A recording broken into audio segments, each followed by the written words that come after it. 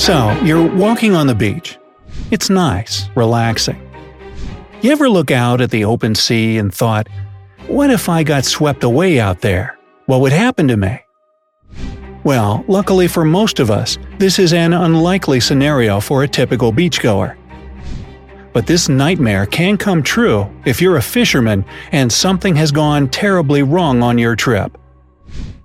That's exactly what happened to one man who spent over a year alone out in the middle of the Pacific Ocean. On November 17, 2012, 37-year-old Jose Salvador Alvarenga headed out on his fishing trip. His plan was pretty ambitious. He was going to spend 30 hours in the open ocean. This should have been enough time to catch plenty of fish, but not too much time to where he'd run out of food. Alvarenga planned to stay overnight in his canoe-shaped boat. The boat was 25 feet long and had neither a cabin nor any roof. If everything worked out, then chances were he'd bring home some big catch and make good money. This trip was going to be dangerous, and naturally, the man couldn't hit the water without a second pair of hands. Alvarenga's usual fishing partner couldn't go with him, so he needed to find a replacement. Finally, he found a 22-year-old volunteer who agreed to step in. The pair set out on their journey at 10 a.m. They wanted to work non-stop until 4 p.m. the next day. The men had loaded the boat with a lot of equipment and fishing gear. They had also taken a 4x5-foot ice box to keep their catch fresh. What the men hadn't brought was an anchor or enough food, since they supposed that their trip wasn't going to take that long. Alvarenga knew that a storm was rapidly approaching the area, but nothing could stop the fishermen from starting the journey. When they were 75 miles away from the shore, the storm started to gain strength. It was already raging on land, but hadn't reached the fishermen yet. By that time, they had already caught about 1,000 pounds of fish. That's when the heavy rain started. The storm had reached the men. The boat began to fill with water.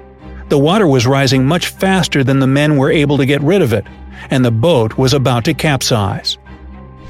So Alvarenga had to take drastic measures. He dumped all the fish and several $1,000s worth of equipment into the ocean. He managed to take control over the emergency and directed the boat toward the shore. Chacuaitl, their home port, was about 6 hours away. Sometime later, they saw the mountains in the distance. The two fishermen's hopes lifted. They were almost home. They were just 15 miles away from the shore when their boat's engine started to falter and then died. At this point, even experienced Alvarenga was getting worried. He used the radio they had on deck to contact his boss. The latter understood how dire the situation was. He needed to know the boat's location to send help. The GPS the men had with them wasn't waterproof, so water had gotten inside the device during the storm and it wasn't working. It also turned out that the battery in the radio was low, and several minutes after Alvarenga had started talking to his boss, the radio died. The only way out was to lay anchor and wait for a rescue team. But remember, Alvarenga hadn't taken an anchor on this supposedly short fishing trip. The fisherman's boss sent help immediately because he realized how dangerous the situation was. At any moment, the boat could start drifting into the open ocean. The man also notified the authorities about what had happened to the boat. Several vessels and aircraft started a search and rescue operation that lasted for 2 days, but the weather was gradually getting worse, and it eventually became impossible to keep searching. Alvarenga and his fishing partner were left on their own. And 5 days later, when the winds had died down a bit, they were 280 miles away from the shore, out in the middle of the Pacific Ocean, with nothing but blue water all around them. Now, what do you know about the Pacific? Yes, it's very peaceful, hence the name. But it's also big. really, really big. In fact, it's the biggest ocean on the planet. It covers 64 million square miles, which is almost 30% of the Earth's surface. And if you take all the continents' combined landmass, you'll get only 57 million square miles. That's right, it's bigger than all the Earth's land combined. There are 171 million cubic miles of water in the Pacific Ocean, which makes almost half of all the oceanic water on the planet. The Pacific also holds the title for the world's deepest ocean. Its average depth is 14,000 feet, which is 3,000 feet deeper than the Atlantic's average. Now you see how hopeless the situation looked for Alvarenga and his young companion. They had to survive in this vast expanse of water without any equipment.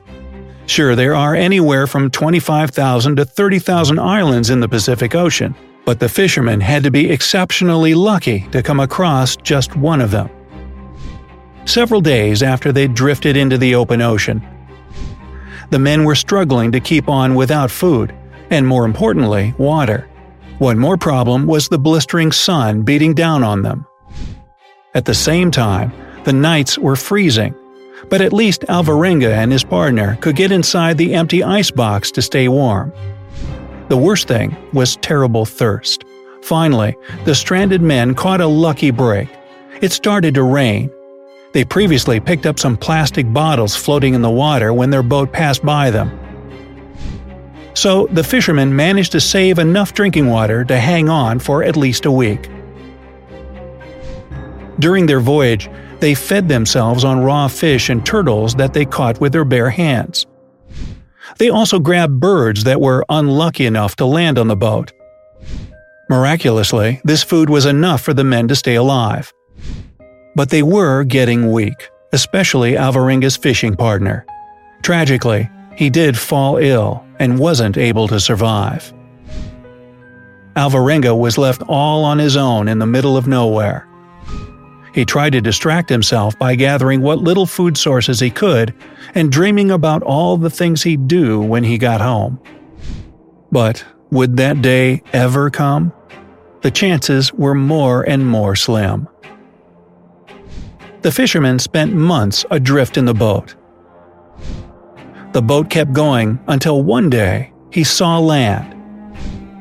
It was a small island, Tile Islet, that was part of the Marshall Islands. After a whopping 438 days in the open sea, on January 30th, 2014, Alvarenga finally stepped on land. At first he thought that the island was uninhabited, and he was right. But he then managed to reach nearby Aniatok Islet, where two locals found and picked up the exhausted man. It turned out that Alvarenga had traveled almost 7,000 miles before he got to the shore. And he was fortunate to come across the island. Had he missed it, the next stop would have been the Philippines, and that's 3,000 miles further away, which probably would have been about 200 more days added to his already very, very long journey. Remember, Alvarenga couldn't sail, row, navigate, or paddle. He only drifted aimlessly.